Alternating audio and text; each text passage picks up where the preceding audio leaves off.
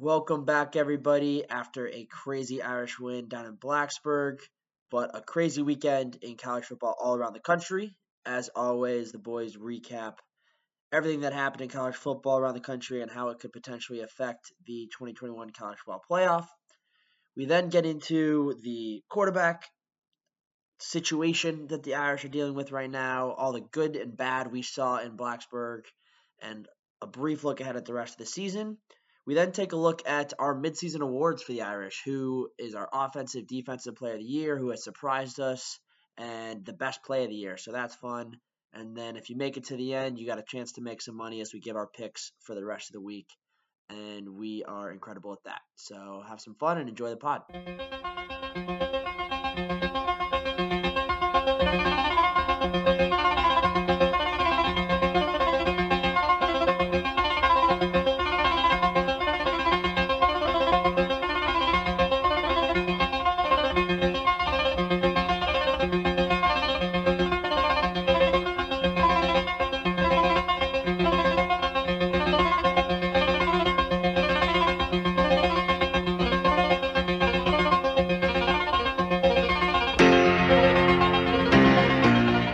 Even that, it was just an absolutely – I think this was the first time all year I've really sat down in front of a TV and watched a slate from start to finish, Notre Dame included, within there. But from noon until midnight, 12:30, 1 a.m., that was just an awesome weekend of college football. Yeah. One of the best I've ever seen. I mean, going through it, 11 a.m. until 1. I mean, it was crazy. And I, was with you, Dono. I was, on my couch, didn't move unless I had to pee. It was incredible. I have to say, I mean, I think we've gotten some really, really good Red River games as of late. But I think having the Red River to start the day, I thought that was one of the best football games I've watched in quite a long time. What I really wish Texas had won the football game or even just forced the field goal instead of giving up a last-second touchdown. I think we all do. But that was starting the day with that was awesome. That game was a fun football game to watch. Even if you're a college football fan or not, that was a fun football game to watch. I mean, yeah, there's the drama of we don't love Spencer Rattler here. The drama of him getting benched. Caleb Williams coming in, breaking off that 75-yarder, breaking 3 tackles on the way to do it. All the while, you got Ole Miss, Arkansas duking it out. Was tough to keep up with. Yeah. And then C.J. Stroud making a Heisman push. That's the 11 a.m. slate. Mm-hmm. Yeah. I mean, both of those games, the Arkansas and the Red River shootout, was just every drive, it seemed. I guess Texas, maybe not in the second half so much, but it seemed like every other drive, there was just a big play, a deep ball, a huge run. I mean, Bijan Robinson in the first half, that run he had was almost felt like a Heisman moment for a little bit. Then he's completely shut down in the second half, and Kennedy Brooks on the Oklahoma side steals the show. Yeah. Along with Caleb Williams. And it's funny what happens. It's funny what happens when you're on the losing side of these things and it doesn't get as much attention. But Bijan Robinson had a great day, like you said. That was a potential Heisman moment. But Xavier Worthy from Texas was wildly impressive. He was great. I think he had 9 receptions. I have it up here. He had 9 receptions for 260. We're talking James Worthy? Sorry, I cut off for a second. Yeah, Xavier Worthy. Yeah, nine receptions for 261 and 2 touchdowns. He also had a tough fumble on a kick return, but his offensive production, I felt heavily outweighed the mistake that was made there. He was awesome. He was so much fun to watch. He was the one who had the house call on the first play from scrimmage, which was really cool. It did overall his day did outweigh that fumble. That was a crucial mistake. Yeah. The momentum, you could feel it going to Oklahoma. And, he fumbled the kickoff, but he also fumbled the kickoff when the up back was nope, we're good. 6 yards deep in the end zone. He was 7 or 8 yards deep in the end zone. I was like, what are you doing? I think he was just feeling himself, and he was like, nah, I'm going to take this game over. But he took the game over for Oklahoma. That was a big mistake. But otherwise, he's going to be around, and he's going to be free for a little while. He's a beast. Yeah. I mean, both those games, wasn't that so we had over 100 points in the Ole Miss Arkansas game. I mean, I didn't watch too much of that. I was more focused on the Red River game. then you have, I think, the highest scoring Red River shootout in history. And then you go over to the 3:30 slate and you get Penn State, Iowa. Like Wake rock Forest, fight. Syracuse too. Can we not forget about the Deeks? The Deeks Deeks pulled barely- one out. Barely escaping the orange. Barely Yes. keeping their ACC Coastal or Atlantic hopes alive. I have Their Keeping their division. ACC championship hopes alive. They are the best team. As of now. The highest ranked team in the ACC, right? Yeah, we talked Yeah. about that last week. They got a really interesting slate to close it. They got those 4 games where I think they play NC State, North Carolina, Clemson, and BC to finish the year, which is the toughest slate. Like they still got their whole schedule in front of them. But bottom line is like Wake Forest is in the point where you escape Syracuse and you still get to control your own destiny from here on out. I don't think they're a playoff team, but you get to control your destiny from here on out. So you win the games you're supposed to, and you're likely sitting with a spot in Charlotte, which is Yeah, we don't have to talk about that. There were other great games, 3:30 slate, but in the mix of it all, something good happened in New York. I was rooting for Wake Forest. That was a fun game. Yeah. Let's get into it. to Iowa Penn State. Top 5. So- the worst top 5 matchup I've seen in a long time. So I have a question. Is Sean Clifford the most valuable player in college football? By the Given definition, Given what we saw after he left the game. the definition of valuable, Sean Clifford might be the MVP. Yeah. This week, if you What look they have valuable behind in the him. dictionary, it'd be Clifford. Clifford would be next to valuable in the dictionary this week. I will say that early on, he did do that one thing that was pretty Sean Clifford of him. Yep. Where he threw that pick falling down in the end zone. But overall, I think Penn State, if Sean Clifford doesn't go down, Penn State has a pretty good chance of winning that game.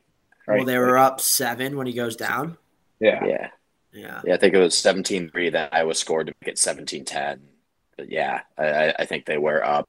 And they kind of had the momentum. I mean, they were moving the ball. Then they just absolutely could not.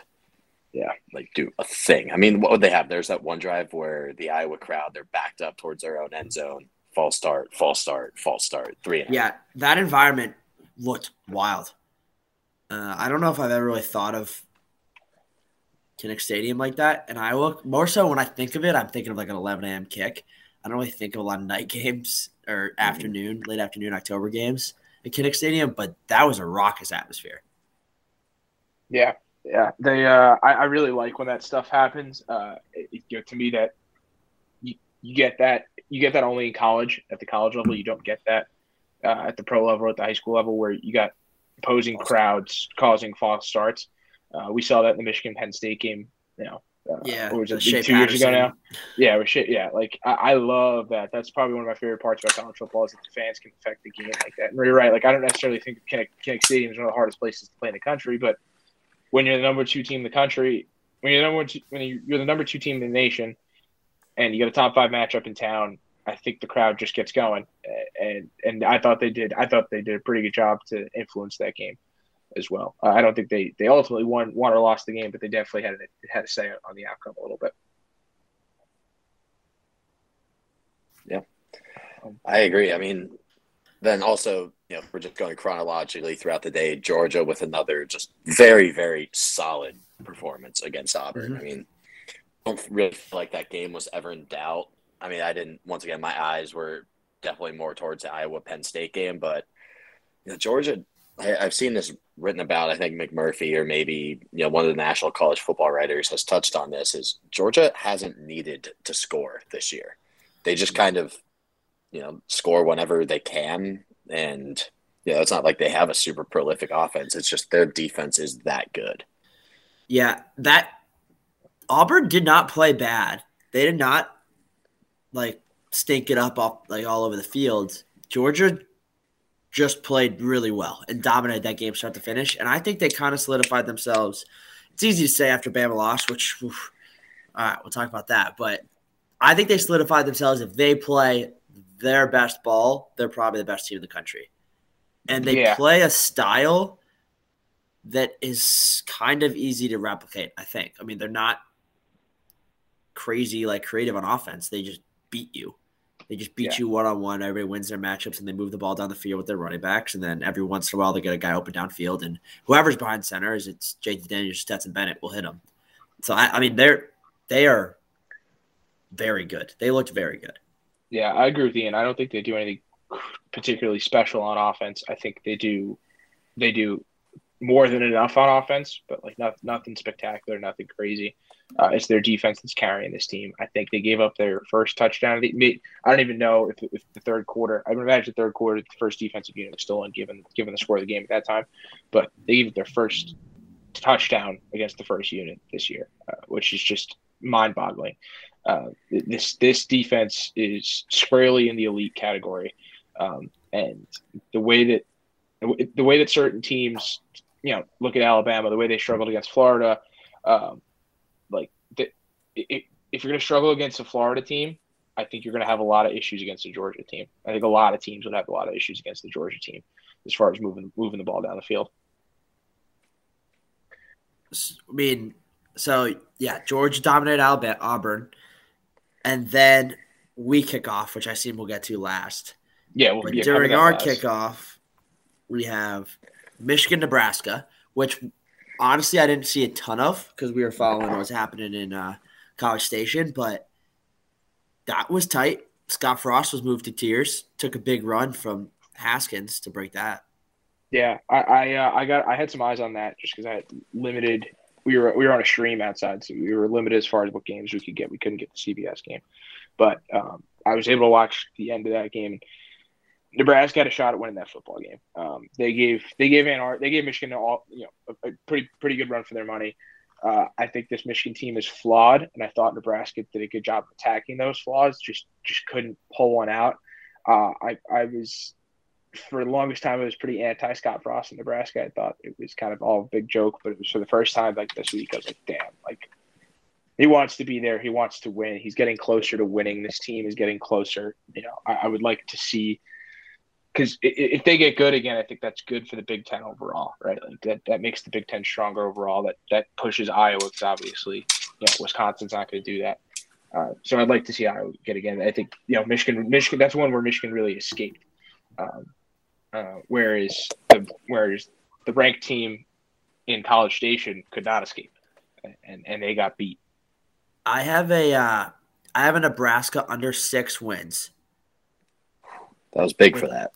That was huge for that. That's huge for that. And they're probably going to be the best 5 or 6 win team in the country. Like they're good. They're good. Solid. They just got I'm pretty sure they got Iowa left and Ohio State left, or Michigan State and Ohio State left. Adrian Martinez had almost 300 yards and 3 touchdowns, no picks. And Michigan's defense is good. Michigan's defense is good. Yeah, so like it's not like they couldn't move the ball. Like they 29 second half. All their points came in the second half, which is if you get anything going in the first half, you're probably in much better shape. Yeah. I would have just loved to see Michigan lose that game. I mean, might have saved Scott Frost's job. I do think if he picks off one of those big names that you mentioned later on the schedule, which I definitely think there's a non-zero chance of that happening. Yeah, totally. Because this team is solid. I don't think they're going to get beat, 59-0 or something by Ohio State. I think, they'll be fairly competitive, as in keep it within 4 touchdowns. But I think they can pick off a State of Iowa. So be interesting to see. I think Scott Frost's job is not really in jeopardy right now. I used to think that, but the way he's got him playing, I think they'll buy into that. Since the Illinois game, I mean, they've certainly turned things around. Not all the way around, but they're starting to right the ship. I think he's done a pretty good job. Yeah, I think he's going to convince some people and hang around. Whereas I think he's moving in the right direction. Whereas I think if you look to Baton Rouge, I think LSU is moving in the wrong direction. I don't think the LSU Tigers are bought in, and I think Ed Orgeron's seat is scorching hot. Whereas I think Frost is doing a pretty good job of cooling his down and keeping kids engaged and keeping kids wanting to be there. Ed Orgeron, I mean, he might not survive his next bowl of gumbo. I mean, we've talked about it times on love the guy, great motivator, but that dude, I don't think he can coach football. He just got lucky with Joe Brady, Joe Burrow, Jamar Chase, Justin Jefferson, just everything came together at the perfect time. I mean, he's never really proven to be a great coach otherwise. I think he's just a really good coach. I think we've mentioned that before, where he come in and motivate the team for the rest of the year. Yeah, he had his dream job, won a title, but he's almost worn out his welcome in Baton Rouge. I mean, is Kentucky good, by the way? I don't think they necessarily are. They're not. Computers don't think so. They're not good. Yeah, they're not because good.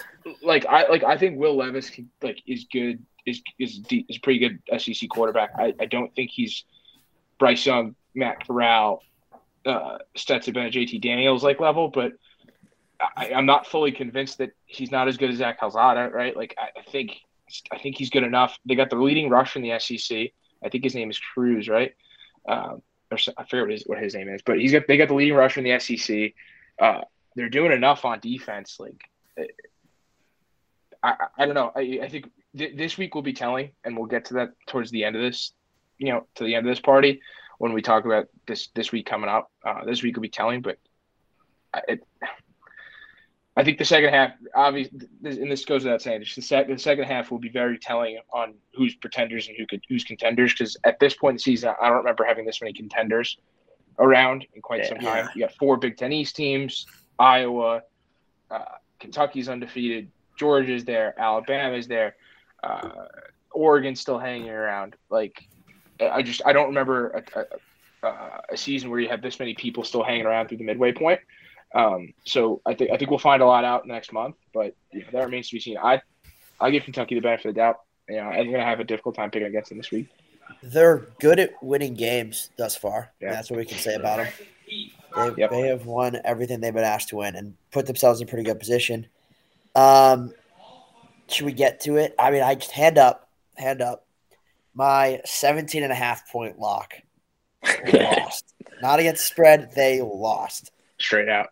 They lost straight up. That was tough. Oof. And I will say, when I made that pick, I know I was hard on myself for making that pick. I don't think many people disagreed with me. No, I had Alabama in the first half. What was this Texas A&M team we saw? Who was this Zach Calzada we saw? I don't know. I have no clue. I think it's a idea. function of Bama's defense isn't as good as they happened in years past. They really had, even last year, they weren't elite. I mean, they gave up almost 50 to Florida. It was a combination of electric atmosphere at Kyle Field, and then, just not getting stops when they scored 38 points. Typically, that's enough for Alabama team. Or did they score 38? Yeah, I believe so. And if you take the lead or you tie it up, then you give a kick. When you have all the momentum, you can shut them down. You can't let a game-changing play happen. It's kind of similar in the sense to what happened in the Notre Dame-Wisconsin game. Wisconsin takes momentum. It's, late in the game, and then a kick return just changes everything, flips it on its head. Yeah. Again, I didn't really watch too much of this game, but it sounded like that kick return really did wonders in changing the momentum. It also sounded like, I don't know if you guys watched this game any closer than I did, just because it was the same time as the Notre Dame game, but it sounded like Saban for the first time was getting some questions about his decision making on whether to kick or whether to punt or whether to go for it. Yeah. I didn't. Ian, did you get a lot of eyes on this? I was watching it. So back to the game changing play. Bama made the game changing play. They blocked the field goal, or they blocked the punt for the touchdown, and then the next play was the kick return. And if that doesn't happen, Bama definitely wins the game. And Slevin, I more so say the criticism comes. Yeah, there were some 4th down calls and stuff like that. Criticism comes because they lost the game. If a couple things, if that kick return doesn't happen and stuff like that, and Bama's walking away with the win, I think it's more so Nick Saban managed that game perfectly. Mm-hmm. I don't think he made any decisions that were that shocking if you're assuming that Bama is what Bama is.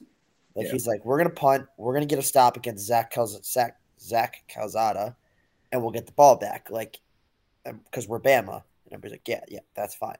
That will happen. But Texas A&M just kept moving the ball, and that's when those decisions looked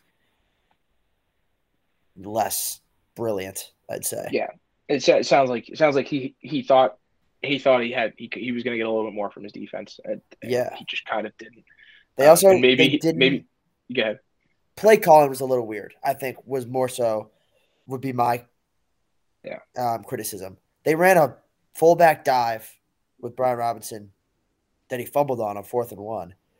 It's like, what do you do? You're just QB sneak it. First of all, there are way too many times, like Notre Dame doesn't do this enough. If it's 4th and 1 or 4th and inches, Just QB sneak. Just get onto the ball and go for it. I hate that call. But a fullback dive on 4th and 1, that's an interesting call. And obviously that wasn't Saban who made that call. So there was coaching errors. I wouldn't pin it on Saban. He probably wasn't expecting to get as much from he wasn't expecting to see as much resistance from Zach Calzada as he did either, I would imagine. So No, not at all. A few errors in the calculus, but So it wasn't necessarily his fault. I'm going to say the obvious, but like in the grand scheme of things, it doesn't really matter all that much for Bama, except that it doesn't provide them the ability to lose again, right? Yeah, they have to win out, but I still think they have a pretty good control of their own destiny at this point. Like, I think their ceiling is still a national champion, like a national championship, still getting a playoff berth. I don't think that has been lowered by any means. Yep. But now the only difference is it involves you have to beat Georgia in the SEC title game. You know, if that was 2 undefeateds matching, the losers still comfortably in, I'd say this year. There's really not a ton of people on the door. So there's themselves, the luxury, like you said, they can't afford their loss. I'd find it very hard to see a 2-loss Bama team in unless, I guess even this year, if things continue to be this crazy, if they lose another game, say just some random one, LSU, I mean, that would be crazy. But if they somehow lose and then pick off a number 1 Georgia, in the SEC title game, which it would still probably take a lot for them to even make it. Oh, well, yeah, I mean, it's not that crazy, I think, to have a 2-loss SEC team in this year of all years. No, but I do think that if you're a Cincinnati fan, if you're in the Cincinnati program, like, not only do you have to take care of your own business, like and I don't know if they will. I really don't necessarily believe that they will. I think they also have some flaws that some teams in their conference are going to test, especially because they have to beat one of the teams twice. But if you're a Cincinnati fan, like, you have to be, at this point, you're a Notre Dame fan from here on out. You hope Notre Dame finishes. You have to hope and pray Notre Dame finishes 11-1. And then you really got to root for Georgia there too. You hope Georgia goes 13-0 because that would result in the other SEC team having 2 losses. Clemson already has 2 losses. It's almost to a point where Cincinnati needs some chalk to hold, right? Like, they're probably Iowa fans as well, right? If you get an undefeated Iowa Big Ten champ, an undefeated Georgia SEC champ, and everybody else has 2 losses, you think your chances get a lot better rather than if chaos starts to break out, because then you can start making a case for if there's a bunch of 1-loss teams there, Oregon in the mix, Alabama in the mix, Ohio State in the mix, if all those teams are in the mix, I think it hurts their chances substantially. They almost kind of need the chalk to hold from here on out. Which rarely does. I mean, I think it just highlights how freaking hard it was always going to be for Cincinnati to make it in. Still possible, but I mean, it's just you're looking at a lot of different scenarios that have to play out exactly right, I think. I agree. All right. Anybody got a fraud? Yeah, so let's get into it. Bishop Sycamore Fraud of the Week. Slev, you want to start us off? Yeah, I can go first. We're recording on Wednesday. Mine was actually technically a week 7 pick, not from week 6, but given that it happened last night, I'm gonna go with these guys. I'm gonna go with Appalachian State. They were dismal last night at Louisiana Lafayette. Their defense was bad. They couldn't stop anything. The offense could not get anything going. Chase Bryce was quite frustrating. When you think that the Mountaineers are the better team and they're talking about this revenge tour where they're going to beat everybody that beat them last year, I was quite disappointed in the Mountaineers. I love Boone. I love Luke Combs. I think it's a great stadium. I think it's a great city, but they failed me on the road last night, and I was pretty disappointed in them.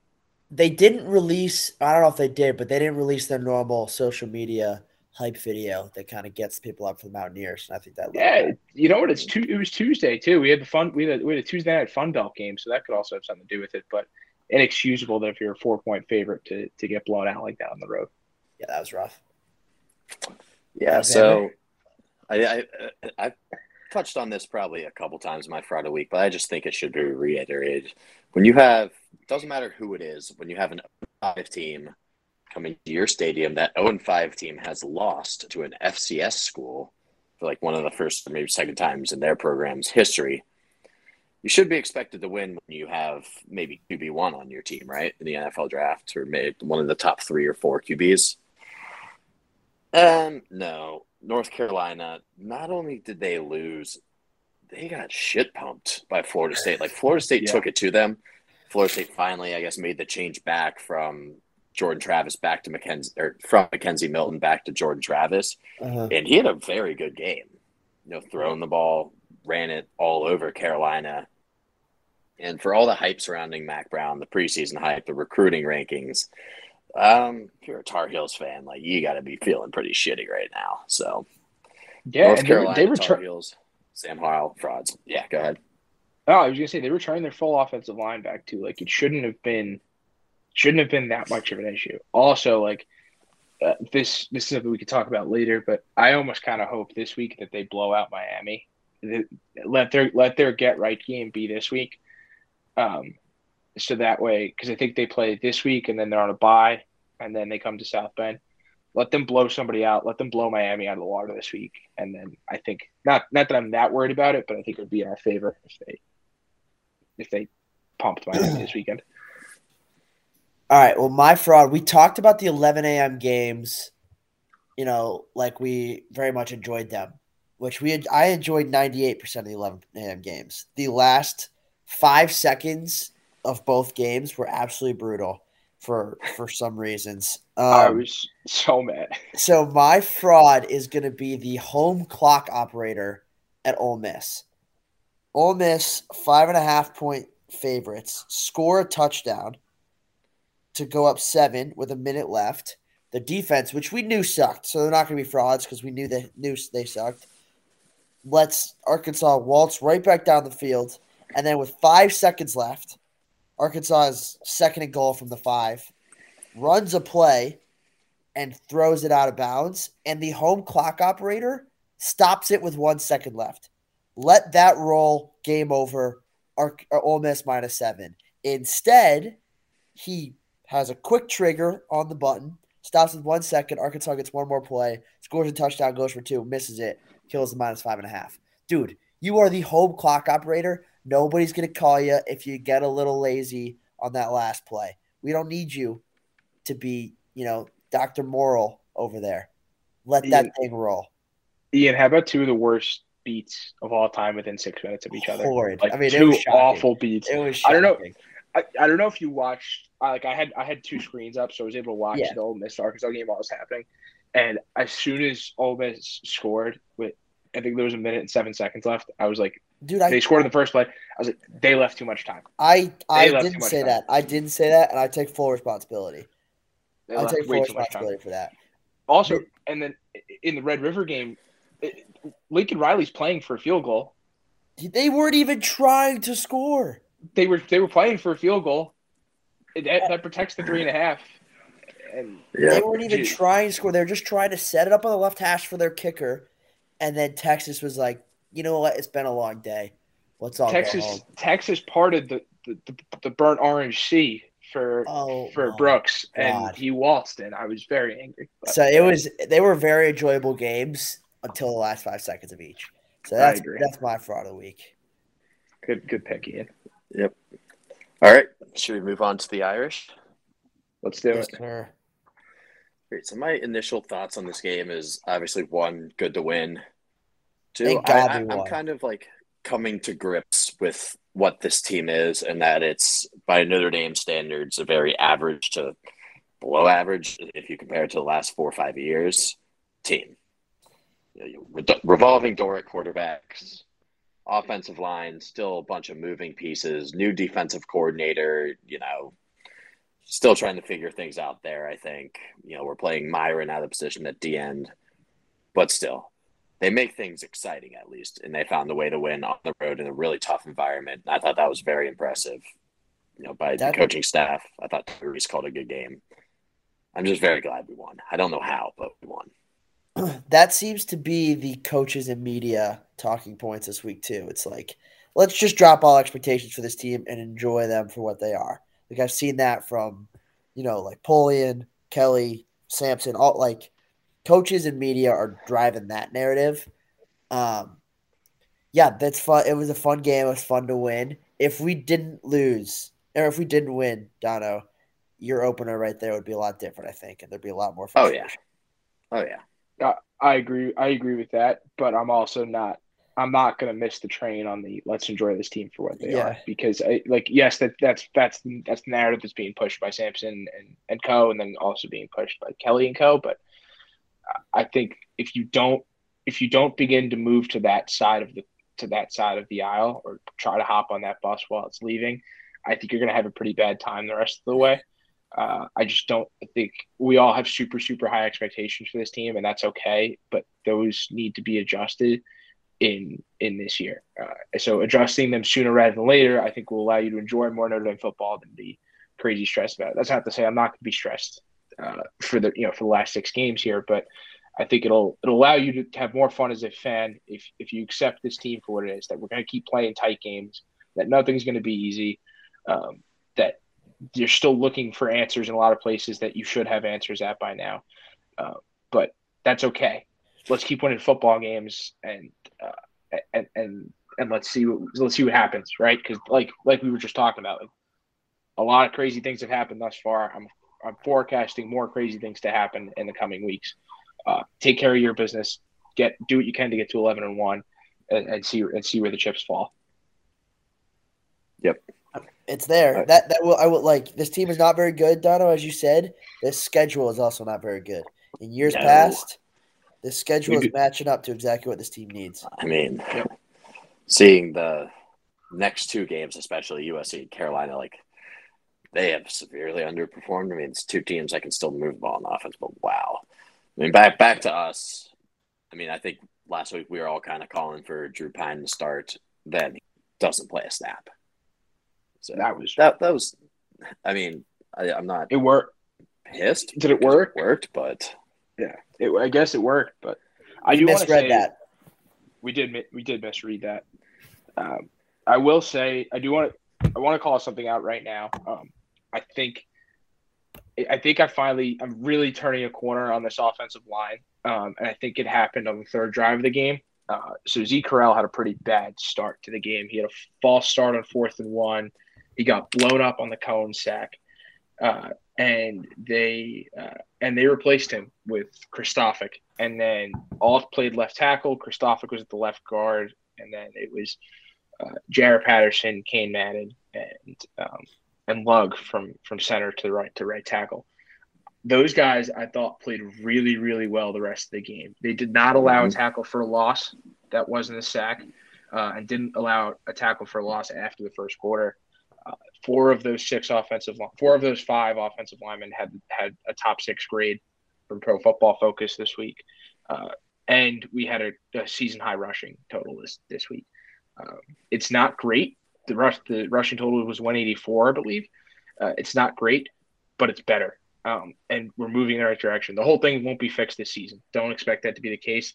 But if we could just get below average by Notre Dame standards going forward, I would like to see what this offense can do. So I do want to call that out. I thought the offensive line played better against Cincinnati and played much better this week against Virginia Tech. I mean, yeah. I agree. I'll leave it at that with you. For me, the story of the game,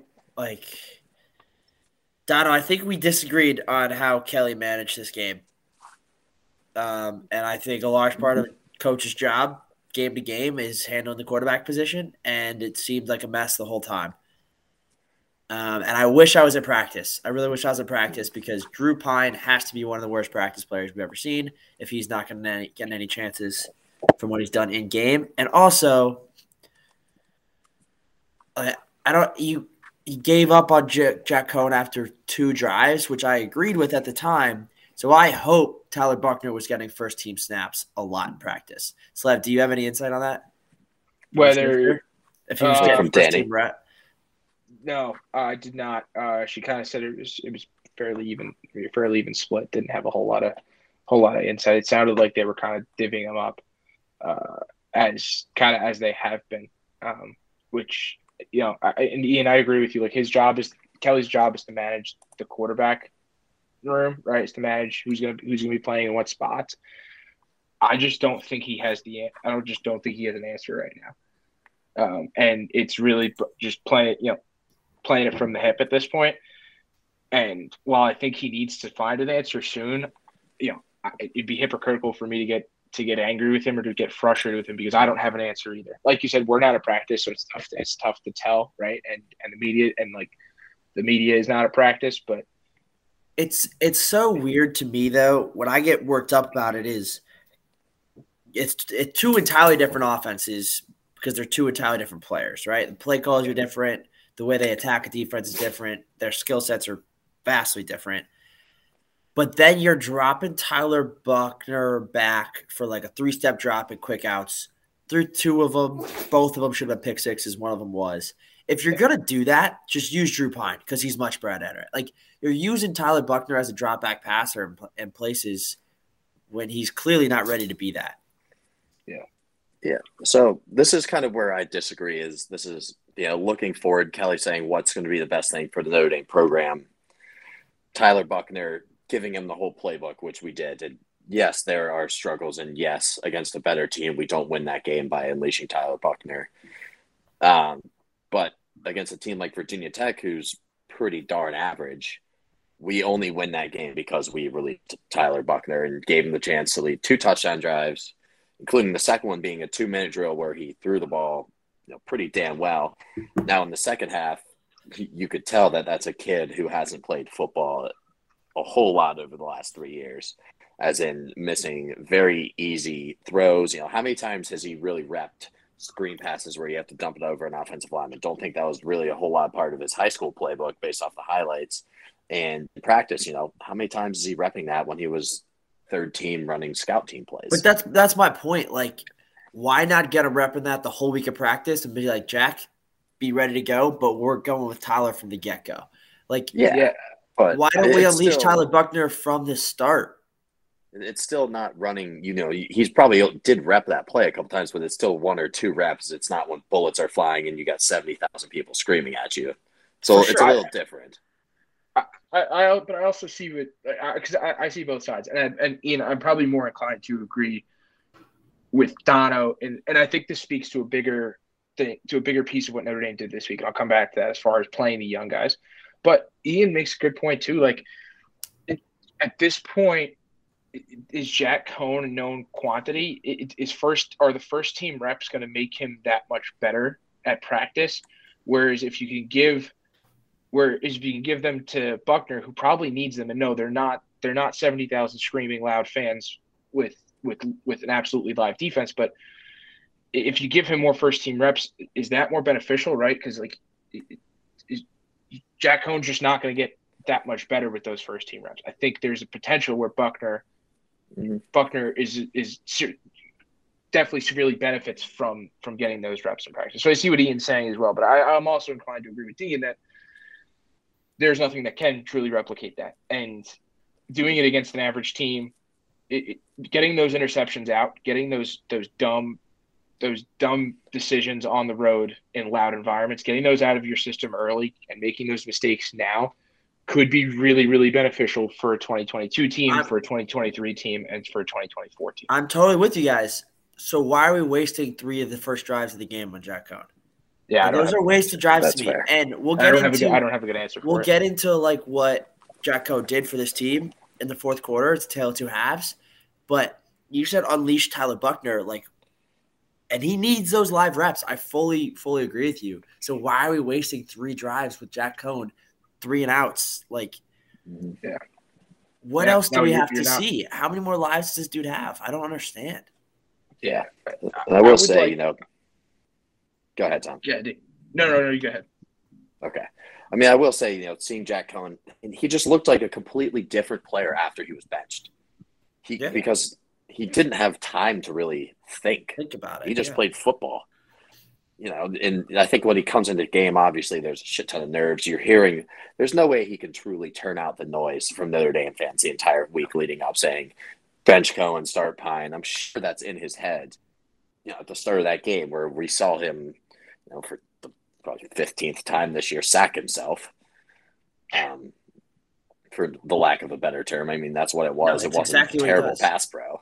Yeah. And when he comes in at the end of the game, he had no choice. I mean, his ears are probably already numb.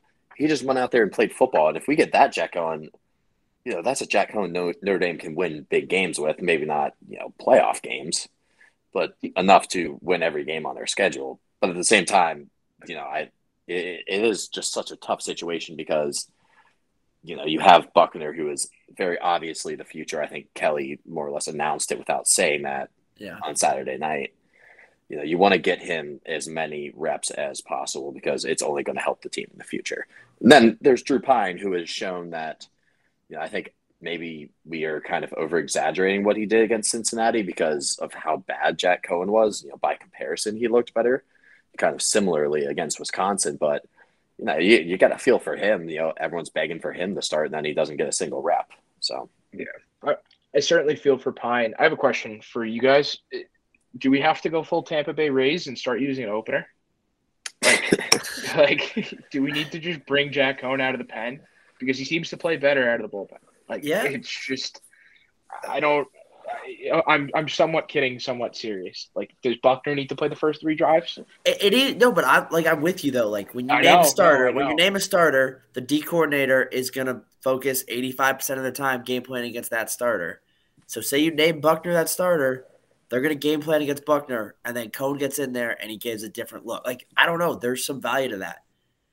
Yeah, I think that's a very good point in that chaos at the quarterback position, given that, we have seen all 3 guys execute. Maybe it's not the best thing for Notre Dame. Maybe it's just like almost worse for the defensive coordinator. Say we only give 50%, or maybe it's, 40% Cohen, 40% Buckner, 20% even Pine, because they all bring 3 different skill sets to prepare for. Yeah. Cohen's, not necessarily a gunslinger, but he's going to get back there and try to at least push the ball downfield somewhat.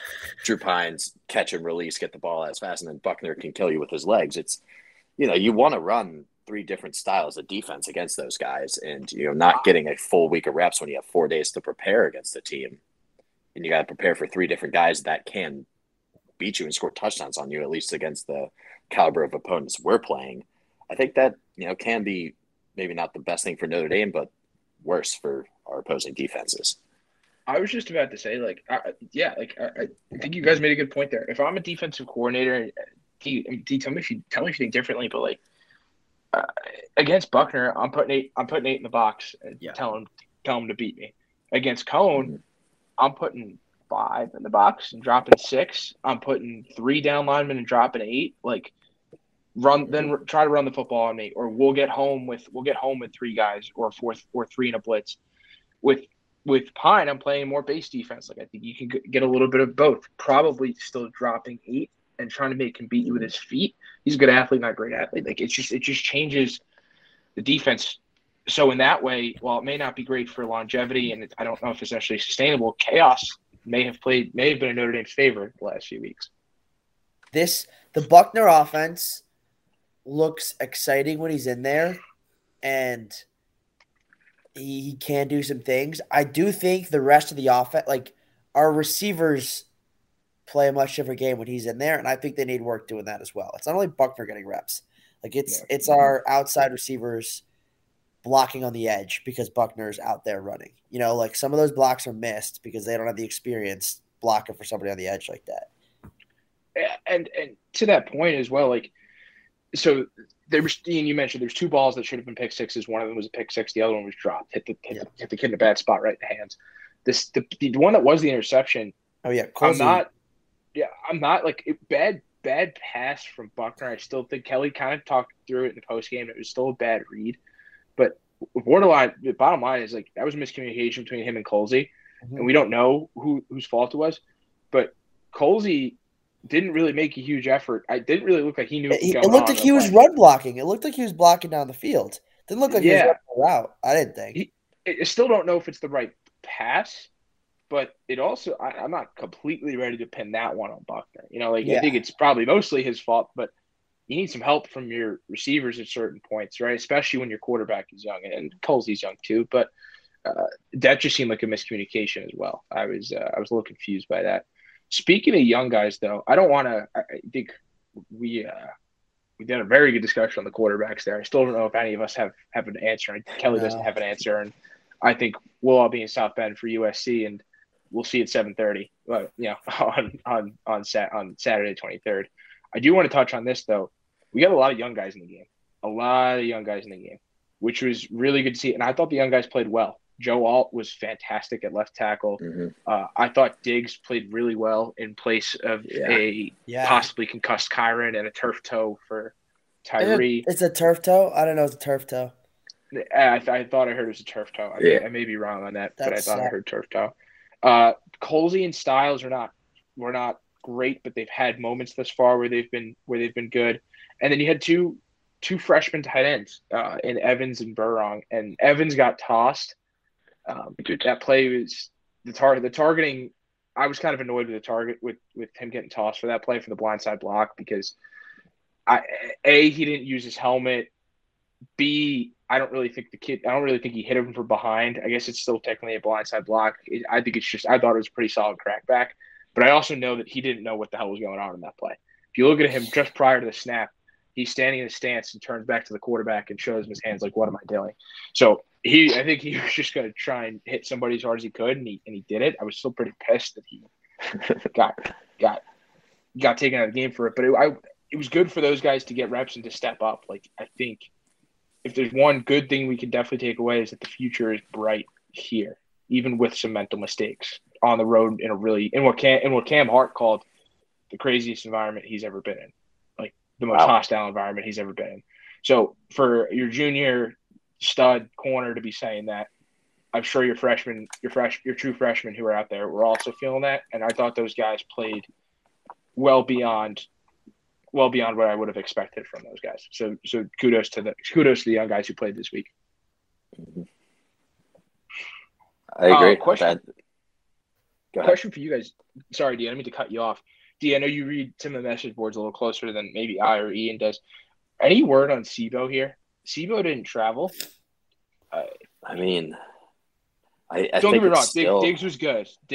Yeah. But I was like, what? I mean, it's still just like speculation. Is that no one really knows. No one really asked Kelly about him in a presser, so there's no information to really get there. And obviously, Kelly didn't have his normal pressers this week because of the bye.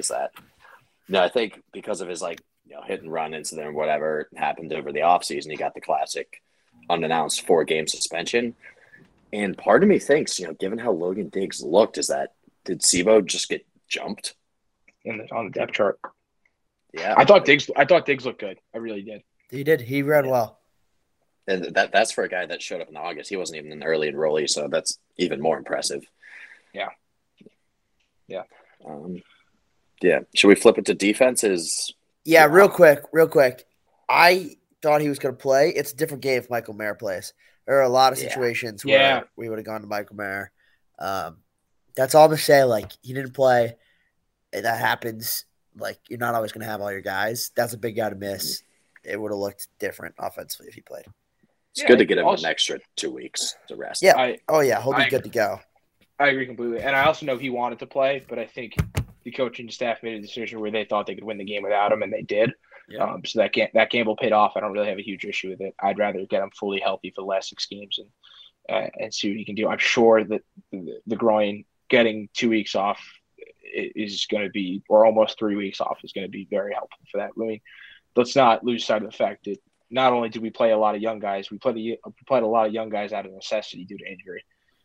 No Mayer, Tyree was out. Kyron went out with possible concussion before he tapped himself back in. We're on our 4th string left tackle. Left tackle. It's pretty damn good, but I want to touch on that at the end, but it's your 4th string left tackle, your second freshman left tackle you're starting. This Notre Dame team is far from fully healthy. Obviously Buckner gets hurt. So let's talk defense then. D, what were your thoughts on defense? I have two overarching ones, but let me. it was just like Good, not great. We never really got beat by the big play again, which is encouraging given how stressful that was first couple weeks of the season. It was more, what we've been really good at the last few weeks has been third down defense, and we couldn't do that. And I think playing a truly mobile quarterback in Braxton Burmeister hurt that. So, we've been doing what we did all year and getting them in 3rd and 5 plus situations. They couldn't really run the ball on us. Their passing game was, hit or miss. And then, you give up a scramble or he scrambles and someone leaves their man to go try to get Burmeister and he dumps it off to the tight end. I know that happened on one of the first drives. So it was, plays like that where maybe we weren't as assignment sound on 3rd down and it cost us in a couple situations. But overall, solid from the defense, especially, on 1st and 2nd down. And Tariq Bracy making a play when we really needed momentum. Oh, yeah. We needed one. Yeah, I was going to, I kind of agree with you on the assignment football piece there. I don't think it's an overarching issue. I thought it was an issue against Florida State, and it's been cleaned up since. I just think it may have taken a small step back last week, and playing, like you said, a truly mobile quarterback in Burmeister was tough. It really challenged the defensive line to kind of hold their gaps, and I don't think they did that all that well. I thought they lost contain a bunch. Freeman likes to blitz and throws a lot of different blitz combos, which makes holding your gap and holding your lane a bit more confusing. It's frustrating when he throws these blitz packages out, we don't get home. We get close, but we don't get home. And then when we don't get home and the quarterback scrambles, that's kind of when we see that's kind of what happens. That kind of what happened on the touchdown, that last touchdown that Burmeister ran in from 30 yards out. Like you blitz the backers, so you lose your help there, and you lose contain on the end, and Burmeister's allows himself to squeak loose. So that part was a little bit frustrating. It's not stuff that's not fixable. Freeman will be all over. I'm not really worried about it, but that was just something I kind of noticed this week from the front seven. We're blitzing, but we're having a little bit of trouble getting all the way home, which is something I'd kind of like to see us clean up in the second half. Yeah, if we start getting home, defenses are going to have a very difficult time. That was my main concern, was like D-line, like we need a big play, like get home. They just couldn't get home. Overall, it was just a bad game tackling for us. It wasn't one of the games where our guys were going to get beat one-on-one, like in space. It was not filling gaps correctly. It was not wrapping up. Like, was that Cam Hart on that 3rd down? Yeah, that was awful. And he talked about it on his podcast. What did he say? I'm interested to hear what he said. I mean, because it happens. Like, he just wanted to blow the guy up, but wrap up. Like, he'll learn from that. That's a one-time mistake, I think. He was in between. I think he thought about it too much and just fell right in between. I'm going to blow this guy to pieces, or I'm going to try and make a sound tackle on 3rd down. And were they giving him shit for it? Yeah, kind of. Okay. And, what did he say? He was just like, basically he was just saying, like, I froze. Like, I was in between trying to make a big stick or playing sound fundamental football. Either of those, I think, would have worked in the spot. I think he just kind of got flat-footed and didn't know what he wanted to do, and then therefore lunged at the guy rather than having a powerful hit or a sound hit, and whiffed. And it was not pretty.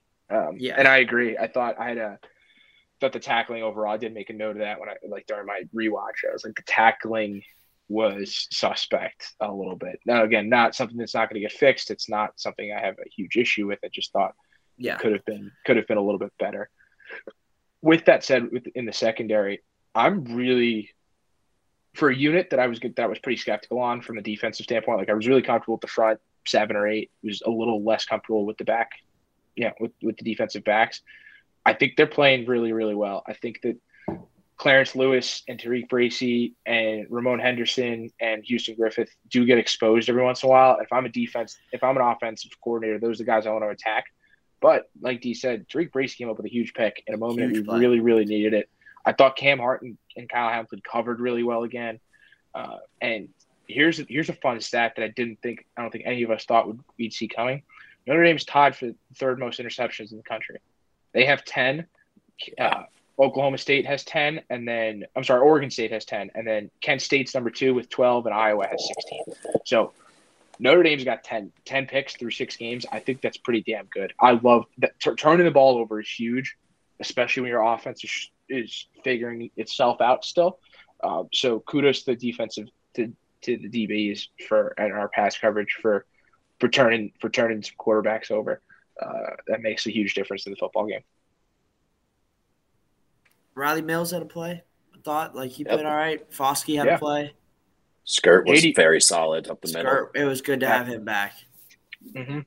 Don't get me wrong. I love Howard Cross and Lacey, but it's good. Are they okay? Back. Are they okay? I don't know. I don't know. Lacey was in for one play and got hurt. And then he walked. He walked back to the locker room though, which I hope is a good sign. But I think we'll wait till Monday of next week, and we'll get Kelly in the presser. We'll get him in a full half-hour presser, and I think they'll ask questions about that. I'm curious about that. I mean, as bad as our quarterback situation was, it could be Oklahoma. It could be worse. Yeah, could be way worse. Also, I do want Bertrand led the team in tackles again. 27. Good to see. 10 good to see it bounce back. Yep. I think and that may have something to do. I think maybe more so than anybody. I think the two guys who may have needed this break the most are the guys who've played the most offensive and defensive snaps, Bertrand and Mayer. Maybe Hamilton has more snaps. Maybe Hamilton have more snaps than Bertrand, but from a physical wear and tear standpoint, I really think that Bertrand and Mayer needed 2 weeks to get healthy again and to recharge the batteries here. I hope they stayed away from football this week and focused on other things like eating their favorite Dunkin' meal or something like that because they needed film. They need to be watching film. I know Bertrand is. Physically, I hope they were able to take a break this week because I think those guys, as much as they are physical freaks, they needed it. But all right, do you guys want to do? All right, I don't want to go too much longer. Do you guys want to do some quick hitters for midseason awards? And then we can save predictions for next week, and then we can kind of get into previews and picks for this coming weekend. Certainly. What do you got for us? I got 5 awards. And you guys, we can all name our own personal ones here, or we can give them out as a group, debate if as a group. But I'll list all 5, and then we can go through one by one. Offensive MVP, defensive MVP, most improved player, the best play of the year, and the biggest surprise can be positive or negative. Oh, okay. All right. So should we do offensive MVP first? Yeah. I know they talked about this on the Cover 3 pod. If we're going by valuable, is Sean Clifford in the mix? And we talked about it earlier. Is Sean Clifford in the mix for most valuable? I was making this Notre Dame exclusive. I'm sorry. Oh, okay. No. Let's do that. Let's do Notre Dame. Let's do Notre Dame. Let's do Notre Dame. Make that a little easier. I got ahead of myself. We'll narrow it down, and then because we're gonna do predictions for the country next week, I think that'll play a little bit into that. Okay. Let's do midseason awards for Notre Dame. So we'll start offensive MVP for Notre Dame. Honestly, there's really only been one player on offense that's been consistent. It's Kyren Williams. I mean, he's the heart and soul of the offense. Are his stats necessarily reflective of MVP candidacy? No, they're well below last year when he had the best offensive line in the country.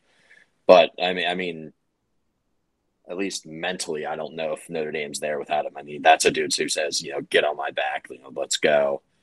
Maybe he can't run the ball effectively every play, but you see when you even give him a chance, like that, was it 7-8 yard run where he broke 3 tackles and carried another guy into the end zone last week. He's my most valuable because I think, without him on this roster, we may have another loss or two.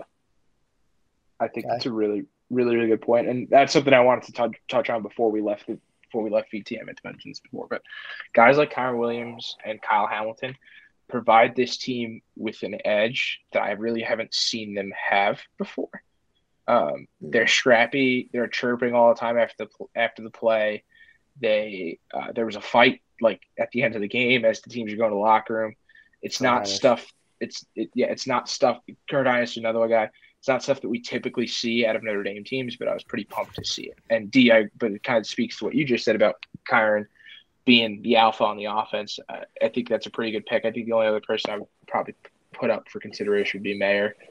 But I got one. You got somebody else?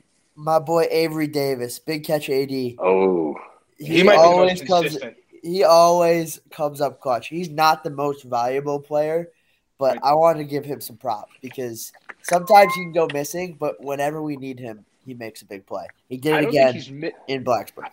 I don't think he's ever missing. I just don't. Right. I think it's when Tommy Reese decides we're going to call number 3's number. But whenever his number is called, he shows up, and I appreciate. It's always the seam down the middle, followed up by a short little out route for a touchdown. It's happened against Clemson. Happened last week. When we're down in the fourth quarter and need a touchdown.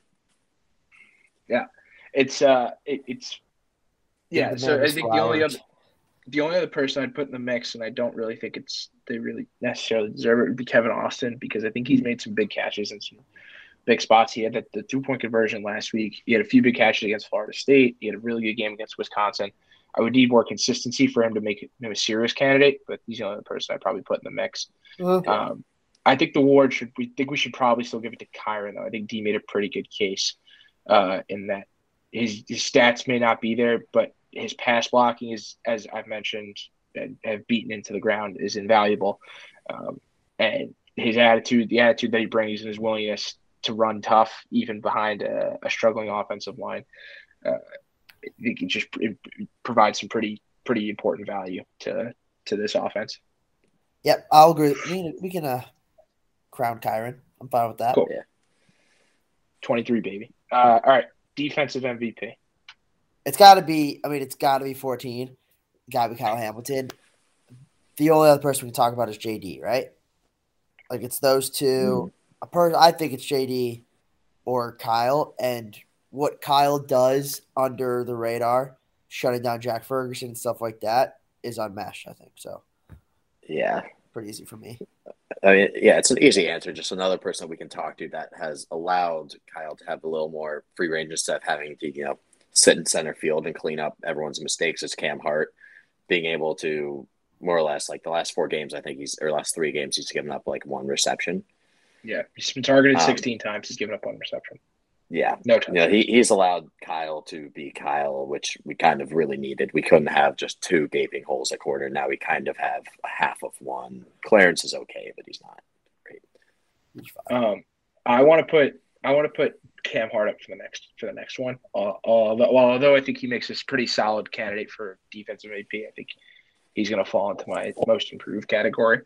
I will say that defensive MVP, stat sheet wise, is probably JD Bertrand, but I think that's because his position allows him to fill the stat sheet up a little bit more, right? Like he's the guy that's supposed to be making 10 tackles a game, and he does, and there's something to be said for that. But I think from an actual value standpoint, it's got to be Kyle Hamilton. Dude's going to be a top 5 pick. He's very, very. Not that Bertrand isn't difficult to replace, but he's especially difficult to replace. So I think Hamilton's got to be our defensive MVP. Yeah. All right. Like I said, next, most improved. I got Cam Hart, dude. I mean, I fell in love with this kid. I'm a number 5 fan from here on out. Outside of that silly missed tackle last week, I think he's playing dramatically better than what we saw in the playoffs, than what we saw in any of the games last year. And like D said, he's when you have a solidified corner like that, who can kind of match up with their best receiver, I think it allows the other 10 players in the defense to play a little bit more free, and not really have to worry about it. Yeah, no, I'd agree with that. He was a pleasant surprise. He was also up for that one as well. I think the Adamalolas also deserve a little bit of love here too, because they've done a lot on the D line that I did not expect them to do. I agree. So both of them have played pretty well. Jason and Justin both have played fantastic. Yeah, I mean, sticking to the D-line, I think everyone expected a lot out of Foskey, but if you look back last year, a lot of his sacks were just kind of cleaning stuff up, him not necessarily beating people. And, he's leading the team in sacks. He has 6 through 6 games, which is 8th in the country. Obviously, that'll drop a little bit after the bye week, but he's had more opportunities. Like, I could see him getting 12, maybe even approaching 15 sacks by the time the year's over if we end up playing 13 games. Yeah. I could see some more multi-sack games, especially given how much USC likes to drop back and pass. Carolina likes to drop back and pass. Even Virginia as well. Those teams are going to drop back and try to beat us in the air if we have Foskey pinning his ear back pinning his ears back and continuing to improve, yeah, he'll become a weapon. Maybe even, who knows, NFL draft pick next year. Hopefully, he doesn't leave early. But I mean, if he has 15 sacks, that's only a good thing. Yeah, Foskey has a good case too, but I still personal one. I'm with Cam. Yeah, I agree. All right, best play of the year so far. Dude, the 2-point conversion this week goes up there. Yeah, I think. So I think the nominees that jumped right off the page to me, and I'm probably forgetting something. The 2-point conversion this week, Tyree's house call against Wisconsin, Jack Cohn's game-winning touchdown pass to Mayer against Toledo, albeit it shouldn't have been necessary, but dislocating the finger, popping it back in, and throwing it to Mayer is pretty sweet. So those were the three that kind of jumped off the page. I would also throw in Kyle Hamilton's ridiculous interception against Florida State, where he makes a play that one player in the country can make.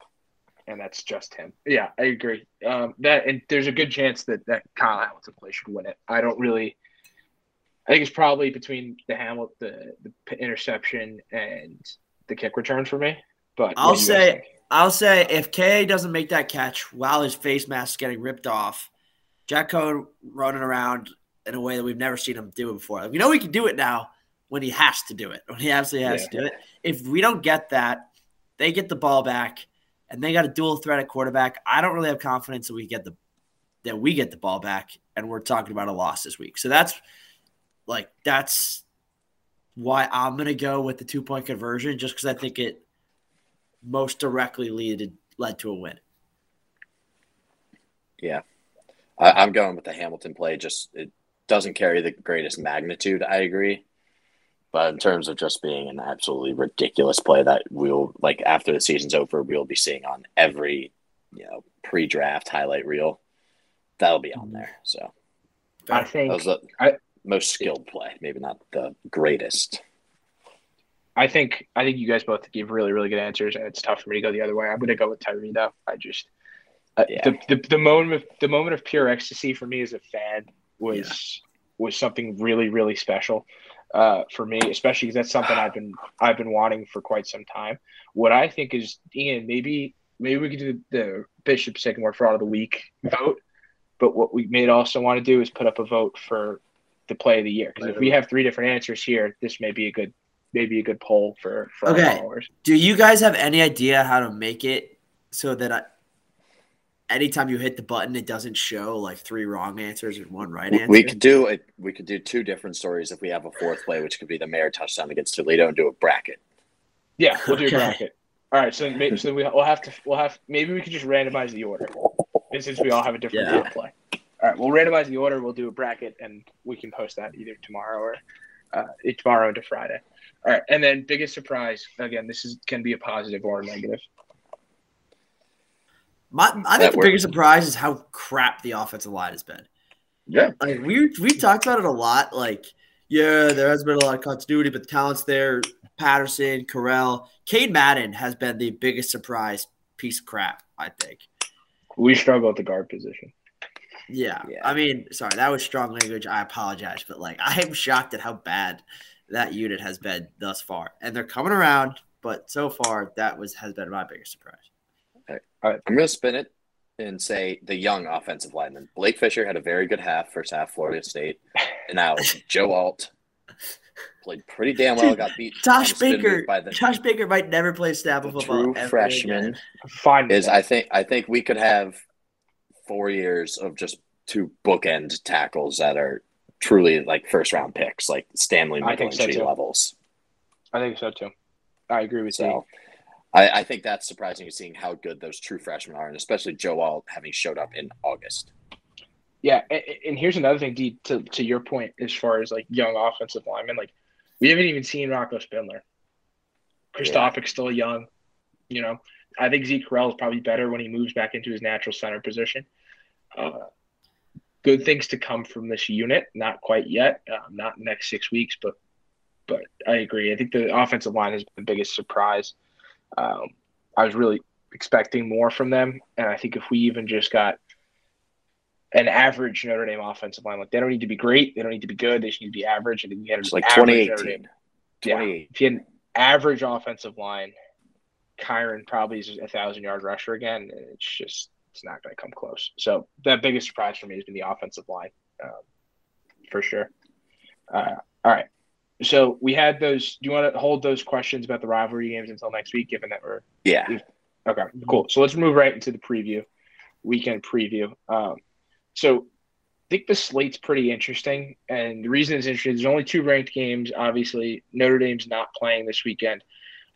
There's only 2 ranked games, but there's a lot of tight spreads. There's a lot of games where one team's ranked and one team's not, and it'll make for some pretty good football. While there's no major marquee matchups like we had the previous weekend, I think we'll still get a pretty entertaining game of weekend, a pretty entertaining Saturday if you pay attention to the scores in certain games. So we can kind of roll into that. We have 5 games laid out. I want to double check the spreads here. One of the only ranked first ranked games this weekend is Kentucky goes down to Athens against Georgia. I have the spread at 23. Let's see if that's still holding. Yeah, I saw 23 as well. I want to confirm so we pick it at the right number. I'll check for you right now. I'm checking too. I'm on ESPN, and do we pass it? No. ESPN is 23. 23. Wow. FanDuel has 21.5. Let's use that 23 number because that's what I'm going to use. That's what I've been using. Okay. While the 21.5 is quite intriguing, let's use that 23 number. All right. Anybody got strong convictions on the Kentucky-Georgia game? The absolute disrespect to the Wildcats. Yeah. Absolute disrespect to the Wildcats. That being said, give me the Dogs. I mean, Dogs. 23 is an enormous number. Like, it's just so big for an undefeated ranked team, even though they're coming on the road. Like, I don't know if Georgia is going to score that much. I think Kentucky does have a solid defense. It's gotten them to 6-0. Is it great? No. Is it on Georgia's levels? No. Maybe they lose this game by 20, 21, 3 touchdowns. I think that's fair. I think you're definitely right. Like, more than 3 touchdowns is crazy. I think it's going to be more fun being on the dog side, though. Like, if you're on Kentucky, you're going to be hurt. It's going to be like, move minutes. The ball. Yeah, you're going to be so frustrated. So, Slim, go ahead. So, D, you're going to be on the Wildcats, or you want the Dogs? Okay. Yeah. So I'm going to be on Georgia, and I think you guys, with everything that D said, is correct. Like, this number is probably too big. Getting it over 3 touchdowns is a pretty big number. I think I've just been burned before too many times where, like, I don't pick Alabama in this spot, right? Like, I don't think Alabama is gonna win by this many, and I'm just not gonna let it happen again. So if I lose this one, I can live with being on the wrong side. I think, like you guys said, Georgia's offense may not put up enough points to cover. I think they will, even regardless if JT Daniels plays or not. I think Sensei Bennett has enough in the tank to get enough points up on the board. And I think this defense is going to hold. So I'm going to go with the Dogs. Don't feel good about it, but we'll live. All right, next, the only other ranked versus ranked game on the slate this week, Oklahoma State goes to Austin to play Texas. I have 5.5. I want to double check that again now. 5.5 is the number that I have. It's down to 5. So Texas is favored by 5. What do you guys think? It's a tough one, especially because Texas looked good. I think this is a big hangover game. It's tough. That's a tough game to lose for Texas to your rival when you're winning by that much, dominating the game like that, and it just slips through your fingers. And I think Oklahoma State might take advantage of it. Texas is the much better team, but situationally, I'm going to take OK State +5. All right. D? It slept on because Oklahoma has recruited well. They did have talent on defense to either in the first half, or Oklahoma at least stopped Texas more or less kind of through the air. Actually, not really. Texas kind of did whatever the hell they wanted. But in the second half, they did prove that they had enough talent to stop Texas, at least in one sense of the game, running the ball. I don't think Oklahoma State does. I think Texas, I look at their offense, they have a ton of weapons. It's just, I like the over in this game more than anything. but I think Texas gets it done at home. I think they score enough. Just like seeing Xavier Worthy and the weapons they have on offense. Like Oklahoma State can't shut down Bijan Robinson the way Oklahoma did. Yeah, I'm in agreement with D. This Oklahoma State team is good, not great. I think this is another, like I mentioned earlier, where some of these undefeated teams now start to run into the bit of their buzzsaw that is the back half of their schedule. And I think Oklahoma starts that now. I think Texas has played much better teams this far, and that's the reason they're 4-2, not because I think they're any worse than what Oklahoma State is. While the possibility of a hangover is there, I still think that Texas has the firepower to get it done. In case Thompson's playing good football, Xavier Worthy was awesome last week. Bijan Robinson, I expect to have another big week. I thought the offensive line played well. Who's their number 0 on defense with all the armbands? That guy was a freak. Overshaw.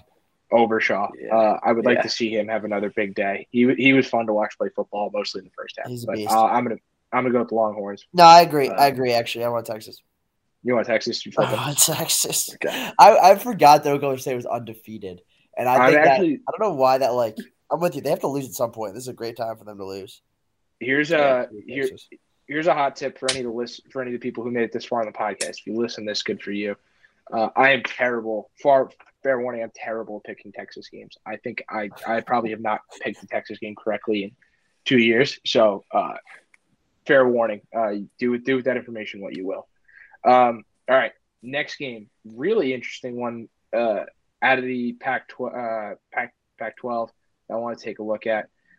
We have where's this game? We have Arizona State goes to Utah.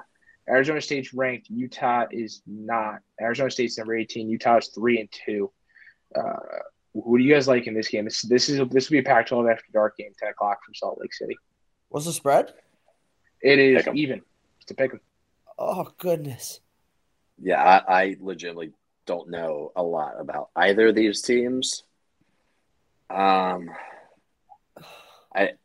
I'm going with the home team, Utah. I really don't have a huge rationale behind it. It's just gut. So Arizona State's probably going to win by 2.5 touchdowns. Yeah, no, I'll fade that. I'll go Arizona State. All right, fair. I'm riding with D. I think Charlie Brewer. Damn it. Since Charlie Brewer has left the program, I think Utah's been a much better football team. I think their new quarterback's playing a lot better. I like them at home. I think the Pac-12 just may do that thing where they beat up on each other and nobody is really convincing. But I think Utah at home, if you just have to pick the game straight up, give me the home team. Give me the team that's been hot with a better quarterback. I'll roll with that. But hey, it gives us something to watch Saturday night, right? Something to keep an eye on. Yep. All right. This one is another really, really interesting one. Pitt goes to Blacksburg as 5-point favorites. This one is really, really, really important for the standings in the ACC. The winner of this one is probably on the fast track to Charlotte if they handle their schedule.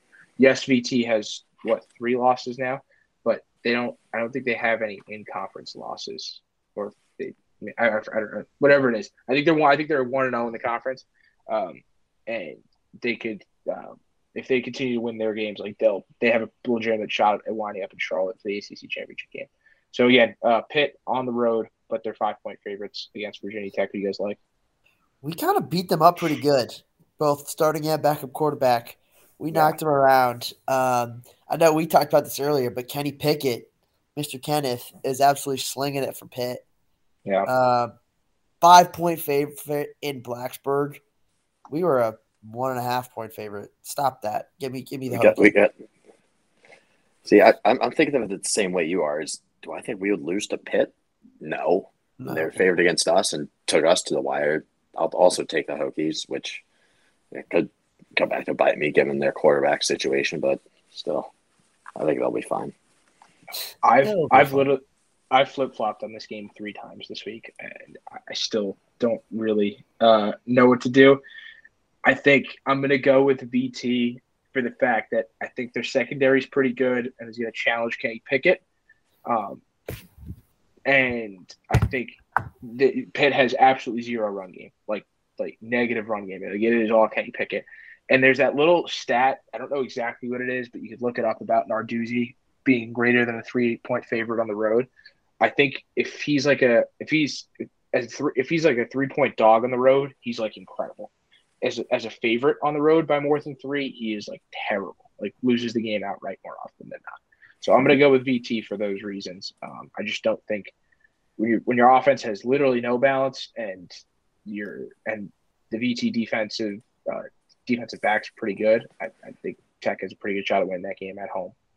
And then another really interesting one here, probably doesn't have a whole lot of conference championship implications, but should be a fun watch given that Tennessee's on the up and up. We got Ole Miss going to Knoxville. Tennessee is 3-point dogs at home. What do you guys like? So sounds like Neyland Stadium is going to be absolutely popping off. It's 2.5 now. It's 2.5. Yeah. Sounds like Tennessee Neyland Stadium is going to be crazy. It's a sellout there for sure. They're checking the stadium, which I know is a big deal. The over-under is 82.5, which is so it's massive. I love college football. I love college football. That being said, Ole Miss, pound for pound, is just a much better team than Tennessee, I think. They're just a much better team. And they still only got one blip on their schedule. Like, they only got one loss. And I think Lane has got them focused. Like, it's a revenge game for Lane Kiffin. Let's not forget. I think they go in there and they take care of business. See, I have myself doing transitive property again, which I know doesn't work in college football. Shoot, my headphone. But keeping that in. The AirPod Pro. Yeah. And I know that doesn't work. And I'm saying, all right, Ole Miss was probably more than 1 point better than Arkansas. And I think Arkansas is way better than Tennessee. So therefore, I'm picking Ole Miss because, Team A, Team B better than Team C. I don't know. I'm just going with it. It's my gut. I realize I'm picking all favorites here, which is tough. Or no, I just picked a dog. Yeah, we'll go with Ole Miss. I am all aboard the Lane train this week. This is so stupid because I'm going back to the well that didn't have water in it last week, or had water in it and it evaporated within the last 5 seconds of the football game. But I still think Ole Miss is a better football team here. I will say that Tennessee is much more improved, or is much improved since ditching Joe Milton and putting in former VT quarterback Hendon Hooker. Hendon Hooker has changed this offense dramatically for the better, and they could score some points here too. I'm going to go with the same logic I went with last week. I think this game could be tight, but Tennessee doesn't play field goal games. They don't kick field goals. They score touchdowns. Ole Miss doesn't kick field goals.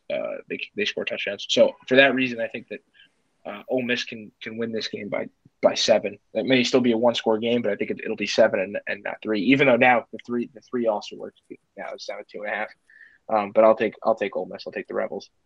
All right. Anybody got a lock they really like? I do. Honestly, no. Yeah, go ahead.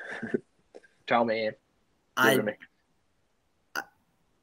I would not want to be the team playing Alabama after losing. I'm going back to the well. Give me Bama minus 17.5 at Mississippi State. Oh, boy. They're at Mississippi State? They're at Mississippi State. I'm going to die on this. Poor Mike. Poor Mike Leach, poor Mississippi State. I don't know, but there's no way Saban doesn't have these boys absolutely firing. These guys didn't eat for a week after losing. There's no way they're not hungry dogs. Yeah. Sheesh. I thought the memes that came out of this week were they're really not that funny, but I laughed at a lot of them. Yeah. Where it was Saban's taking away the car and the house and whatnot. Totally not kosher. But so Ian, you said it was 17 or 17.5? I saw 17.5. Give me. We'll take 17.5. That's fine. I'll take 16. Shit. So I will say I am tempted to take the under 39 in Army, Wisconsin. Yeah. Oh, that's my God. That's almost an academy under principal play. Yeah. I'm very tempted to take that. Given that I don't know if Army will score against Wisconsin's defense. Fuck it. Let's do it. Under 39. Under 39? Wisconsin does still have a pretty damn good defense, and I think they could shut down the triple option. And, I mean, I think this is a game where Army doesn't get above 10. Do I think Wisconsin can score 29 against like anyone? No. So under Army's under, solid. So or I had 39.5. Is that what you had? yeah, let's do that. Under 39.5. All right. Yeah, I think that's a really, really interesting pick. And I actually looked at. Here's a wild take. I actually looked at locking up Army. I looked at I looked at locking them up because I just don't know if Wisconsin's going to be able to separate themselves because the spread is 14. But what talking me off of that is that Wisconsin has the best run defense in the country, and as we know, that's kind of what Army likes to do. My lock of the week, we're going back to the Fighting Greg Schianos. They're on the road in Evanston at Northwestern, and this line is only 2. They're only 2-point favorites. I think the Big Ten East. I don't think Maryland and Rutgers are that good. The bottom of the Big Ten East is way better than the bottom of the Big Ten West. I think the quarterback's been playing better, and they still got a really good defense despite what Michigan State did to them last week. I'm taking the Scarlet Knights on the road in Evanston, giving them I do not like the Wildcats. Pat Fitzgerald ebbs and he flows, and he's at the bottom right now. Yeah, no, he's way down there. They are shockingly bad week in, week out, except when they play Ohio. Every blind squirrel finds a nut, Ian. Yeah, exactly. All right, fellas. I do want to offer the kicker's pick. He had a very interesting one this week. We're not going to put it on the sheet, but if you made it this far, you'll get the pick. The kicker really likes Purdue. I was looking at that plus really 11. Plus 11 and a half. Yeah, 11.5. He really likes Purdue. Thinks this Iowa spot could be a bit of a letdown. It's at Iowa, right? Yeah, game's at Iowa. That would be a stressful one, I think. I think he's kind of banking on the fact that he doesn't think Purdue will turn the ball over that many times. That's what everybody says against Iowa, and then they turn the ball over. I know, I agree with you, but he really likes the idea that Purdue's coming off a bye. Iowa's in the trap game, coming off a big win, and just thinks, just banking on the fact that Purdue won't turn the ball over 4 times. Speaking to the kicker, though, here, if you like it, put the money line. Put the money on the money line. If you like it, letdown spot, Purdue. Jeff Brock gets a win. Put your big point pants on and take Brown. Yeah, we'll see. But he likes Purdue on the road in Iowa City this weekend. I like it. I hope everybody that I root for this week performs better than U.S. men's national team soccer because they just gave up a goal in the first minute. I was going to say that game was about to start. We are in danger again, boys. It's not dire, but we better win a couple games and make this World Cup. But we'll turn it around. Go USA! Come on, boys. I hope so. It's the kicker's birthday this week, just like it was Dee's birthday. Was it last week, Dee? Yep. Last Tuesday. Dee's birthday last week. The kicker's birthday this week. Happy birthday to the kicker. Happy birthday to those guys. Also, Islander hockey back tomorrow. Pretty pumped to recording tonight. That's huge for you. Oh, yeah. We're entering a great sports period. We're entering a great period of sports. Let's enjoy it. Mm-hmm. Yeah, let's enjoy it, fellas. All right. Let's catch up next week. All right. Enjoy the slate. Sounds good. We'll talk some USC. Go us, win our bets. Yep.